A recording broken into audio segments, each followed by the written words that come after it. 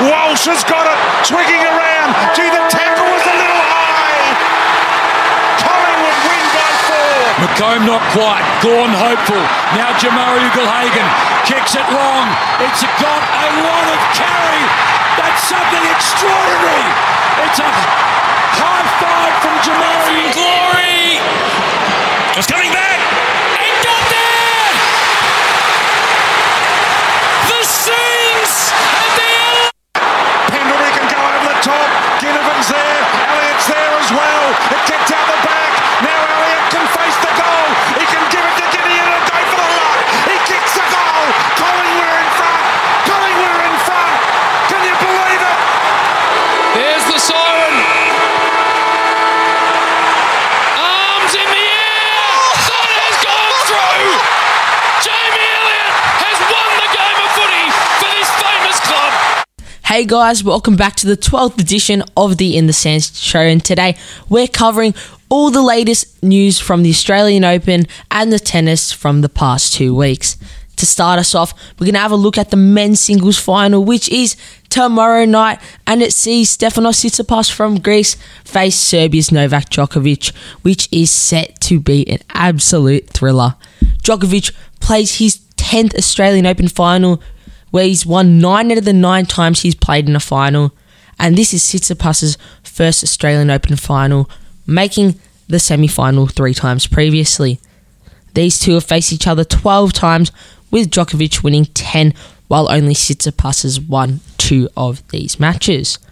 Most of Djokovic's wins against Stefanos has come on hard courts, so this will give Djokovic the advantage in the big clash. Novak Djokovic has had some injury concerns this tournament. He's attained an injury in one of the practice matches a week before the Australian Open started on Rod Laver Arena, and he pulled out of a practice match so he could recover. So he's played through an injury, and he's done the Novak Djokovic way, and he's pushed through. He's played great, and he's made it this far in a Grand Slam tournament. Djokovic has had a very tough draw. He's faced 3 strong seeds. He's had to face Australia's Alex de Minaur on the way. He's had to face Bulgaria's Grigor Dimitrov, and he's faced a lot of seeds. Last night he overcome Tommy Paul from the USA, and he's had a great tournament, beating a lot of big stars, and Djokovic got the better of him and absolutely destroyed him in 3 sets. Personally, when it was announced that Djokovic was playing with an injury, I thought, as he's much older and he's aging, and he's a lot older than a lot of the players in the draw, he'd get knocked out early and would see an upset. But Djokovic has shown his brilliance and destroyed half of the draw. Not playing hard tennis though, but he plays smart tennis. If you look how he played this Australian Open, especially against Alex de Minaur, he didn't move a lot. He tried to stay the most of the time in the middle of the court, and played his shots from out there. And de Minaur wasn't working with this, and was just hitting the ball back to the middle, and I think that's a leading factor to why de Minaur got knocked out the way he did, and only winning 5 games against Djokovic. And yeah, Djokovic has just been playing great, and I think he's trying not to move a lot to aggravate his injury. I think it's a knee injury, if I'm not mistaken, and it's helping him a lot playing out of the middle, and he's getting the job done, and it's pushed him to a final. So it's looking really good for Novak Djokovic, and it's gonna be a really good game. But he's gonna have to overcome Stefanos Tsitsipas, and he's gonna be on the other end of the court to Djokovic. And Tsitsipas comes into the final with 10 wins and no losses so far this year. He's had a great United Cup campaign, winning all of these matches and coming over world number 16 Matteo Berrettini of Italy in the Italy versus Greece clash in the United Cup. And this Australian Open campaign for Tsitsipas has been nothing but class. He's only dropped 3 sets getting to the final, and he's done it with an overload of Greek support. Stefanos said it feels like his home slam, and I was at the Tsitsipas versus Khachanov game yesterday, where he got into the final. The crowd was incredible. The way he lifts up the crowd, and after he's won a big point, the crowd goes nuts, and he lifts them up, and there's a lot of Greek support, and walking out of the stadium, they're chanting, they're going nuts, and it's great for the sport, and it makes the Australian Open so special. And it's really good, and I think that Greek support definitely helps all the Greek players. You got Maria Sakkari, who got knocked out early on in the tournament, but the Greek support for her also helps her a lot, and they've mentioned it many times that Australia feels like a home slam, as they don't have one in Greece. So, yeah, it's really good for the Greek players. But my tip for the Australian Open has to be Tsitsipas. I backed him in last week in episode 11. I'm still backing him. I still think it's going to be so tough for Stefanos, and it's going to go to 5 sets, but the way Djokovic plays, he's like a man on a mission. He doesn't want to... he wants to win the Grand Slam after not playing in it last year, and he wants that revenge. And I think he can definitely get it done, but I don't know. I feel like Tsitsipas has just got something hanging on to him, and he's just going to beat him. And I think it's going to be one of those moments where one of the greatest of all time passes on the torch and to the next best up-and-comer. But it's going to be a great match, and I think, Tsitsipas will get over the line. Now we can have a look at how some of the Aussie players, especially the men, has gone this Australian Open. Local wildcards are through to the Australian Open men's doubles final for the second straight year, with Thanasi Kokkinakis and Nick Kyrgios making the final last year. This year, we've got Rinky Hijikata and Jason Kluber extending their stunning run at Melbourne Park.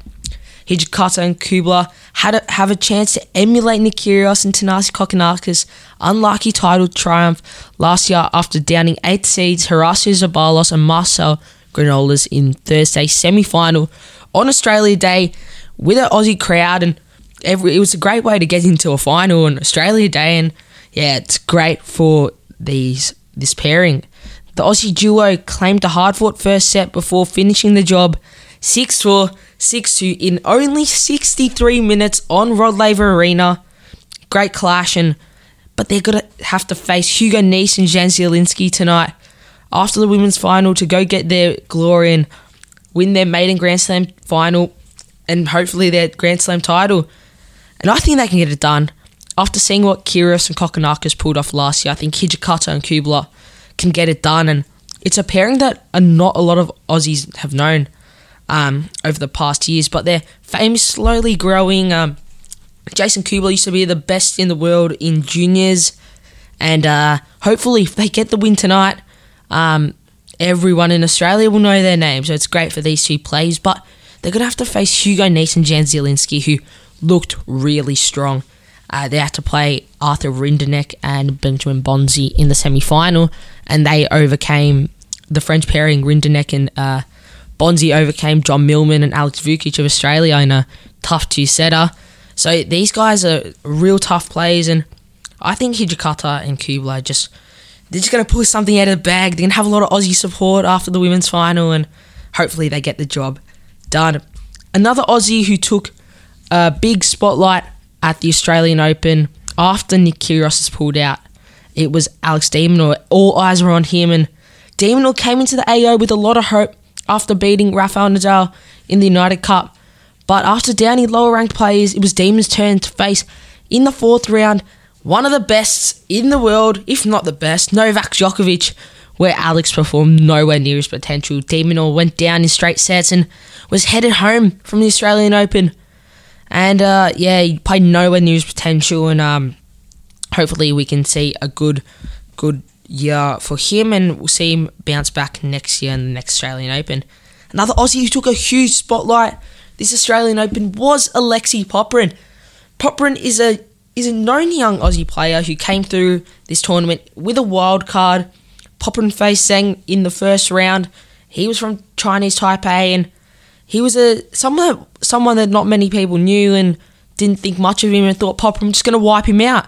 But it wasn't like that. This Zheng guy was a short guy, but he can hit 200-kilometer serve bombs, and he gave Popyrin a tough time, and it was a 5-set thriller. Popyrin got up in the end, and it was his turn to face the world number 8 Taylor Fritz, where he played the game of his life. Popyrin got over Taylor Fritz in one of the biggest upsets of the tournament, and all of Australia turned their attention to this guy, Alexei Popyrin. And it was his turn to face Ben Shelton in the 3rd round, but unfortunately he lost in straight sets. But hopefully we see a big year from Popyrin and, another bounce back in 2024. Another Aussie who had a decent Australian Open was Thanasi Kokkinakis, who also received a wildcard into the tournament. He played Italy's Fabio Fognini and downed him in straight sets, playing in a classic Melbourne weather conditions where rain was off and on. But eventually the rain stopped for a certain amount of time and Kokkinakis knocked Fognini off in straight sets.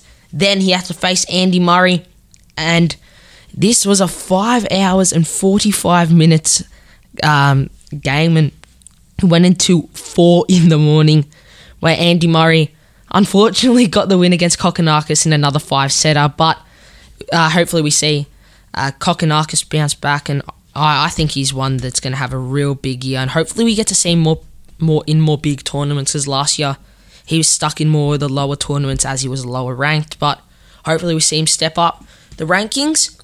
But that wraps up all the Australian Open news from the men's side, so thank you for listening to the In the Sand show. I'll catch you after the break.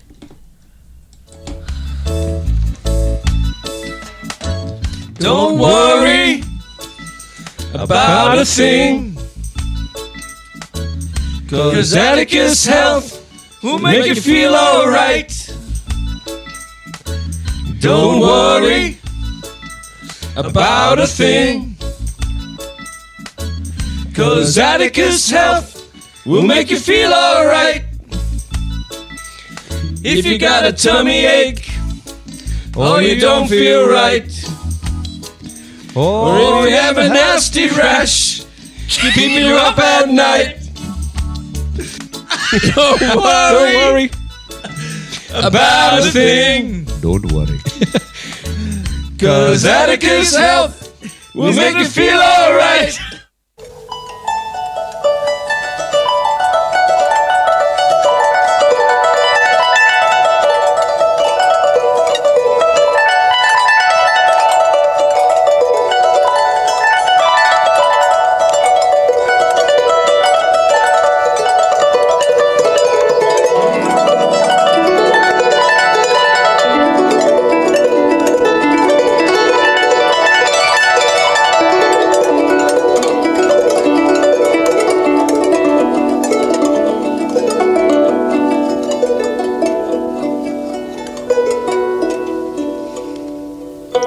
Hi, this is Mindy Wang. You're listening to Radio Karam.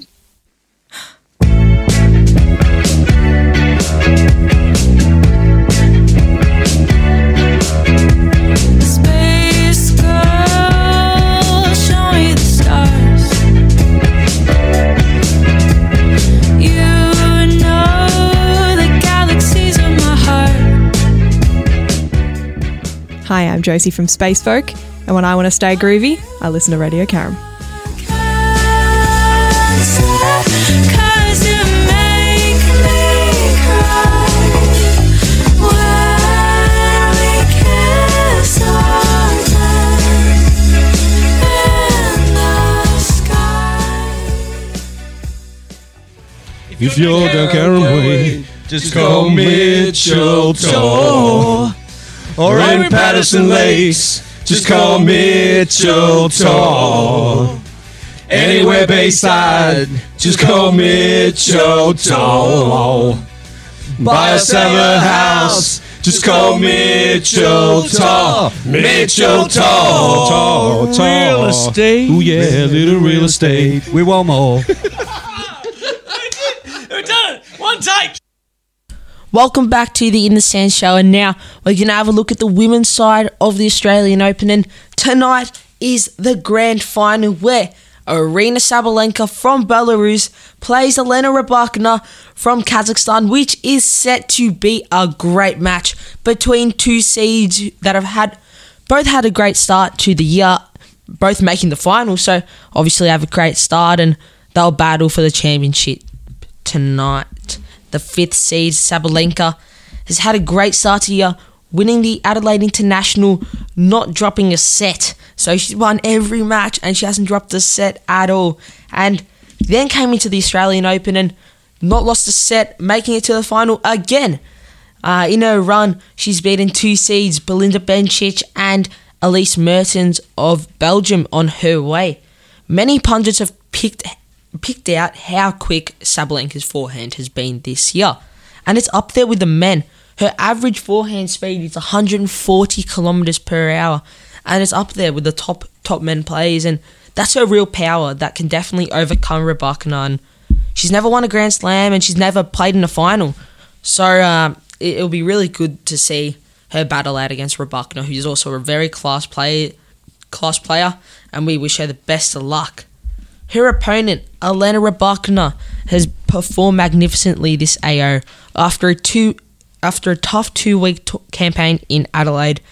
Rybakina's best result in Adelaide was her making the round of 16. So the way the Adelaide International worked this year, there was 2 different tournaments in 2 different weeks, and Rybakina entered both of them. And first week she made the round of 16, only winning one match and then lost. And in the second week she lost in the first round. But this Australian Open, she's taken it to another level, beating Danielle Collins, Jelena Ostapenko, the number 1 in the world, Iga Swiatek, and 2-time former champion Victoria Azarenka on her journey to the final. And I think she's got a great chance to win this. Last year she won Wimbledon, and that experience will definitely help her against Rybakina. She's going to know how the crowd's going to react. The pressure of being in a Grand Slam final, and I think that's going to be her little upside and her help in the final. And let's see if she uses it. My tip is Sabalenka for the win. Sabalenka has also won 3 out of the 3 times these two have faced off. Although Rybakina has beaten some of the best in the world, and the best in the world she's beaten, I still think Sabalenka wins through her massive forehand, and I reckon she wins in straight sets. I reckon it's going to be a tough straight sets, though. I reckon it's going to go to the wire. Might be like a 7-5, 7-6, head to a tie break, but I think it's a great way to cap off Sabalenka's Australian tour, winning every match, and hopefully she gets the Australian tour done, not dropping a set. That's a big accomplishment, and it's definitely possible, and I think she can do it. It's going to be a great match tonight, and let's just see how it goes. And both players have started 23 off with a bang, and hopefully they have a great rest of 2023, and hopefully the Australian Open Women's can end off great tonight. Now we're going to have a look at some of the Aussie girls that played in the Australian Open this year. Australia had 5 girls competing in the Australian Open, most getting through with wild cards, with only 2 making it through to the next round, and that was both Kimberly Burrell and Olivia Gadecki, who both bowed out in the second round. But it was a great insight to see how Australian women's tennis can grow in the next generation. Kimberly Burrell battled over 3 sets, 2 hours. She battled more than 2 hours with Estonia's Kaia Kanepi, the 31st seed in this tournament, out on Key Arena on day 2, and she performed great. And against a player who's over 30, he's got a lot of experience. Kaia Kanepi's got a lot of experience, and Kimberly Burrell just went out there and just knocked her over. And it's great. It's great to see for Australian women's tennis, but it also shows with only 2 players making the round of 64, and then them both losing in that round in the second round, it shows that Australia's women's tennis is really lacking without Ayla Tomljanovic and Daria Saville, and also Ash Barty, who retired last year. And Daria Saville and Tomljanovic both couldn't compete this year due to injury, but I still think those 2 would have done real well in this Australian Open. And Saville had a huge 2022 coming back on the tour, but going to have to wait to 2024 to see them showcase at Melbourne Park at the Australian Open, and we hope more Aussie women's climb up the rankings so we can see more perform, and hopefully we get to see 1 seeded next year. Also, the absence of Ash Barty, it shows that women's tennis in Australia is really lacking, but hopefully we get to see more. That wraps up the Women's Australian Open part of today's show, so thank you for listening to the In The Sense Show. I'll catch you after the break. Mr. Spaceman, won't you please take me along? I won't do anything wrong. Hey, Mr. Spaceman, won't you please take me along for a ride? This is Dave Crosby, Jim McGlynn, and it's very good to be on your show, man. Come on, Freddy's Kitchen in Station Street for a coffee and something nice to eat. Yeah, the pizzas are great. In fact, all the food rates down at Freddy's Carrum Station Street. Come on, come on, come on, down to Freddy's now. Come on, come on, come on, down to Freddy's now. It's a pizza. It's a Mystic Pizza. Oi, oi, oi, oi. IGA, it's shopping nights. IGA, where the price is right. Seaford North IGA, for your groceries and liquor. IGA Express, there's nothing quicker.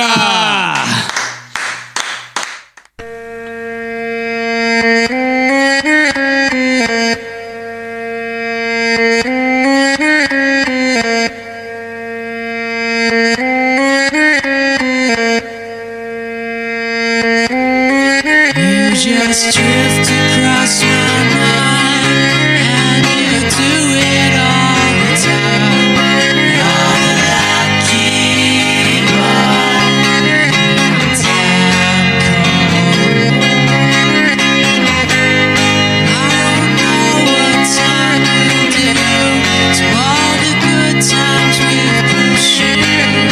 I'm just happy for my world to.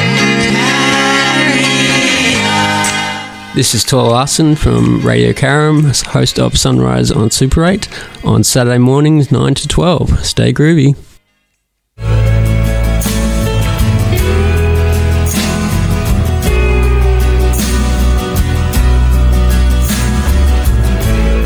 G'day everyone, I'm AC from Friday Night Frothies, also very involved in the sporting club. We're here today at the grand opening. Any opportunity I get, I'll be listening to Radio Carrum.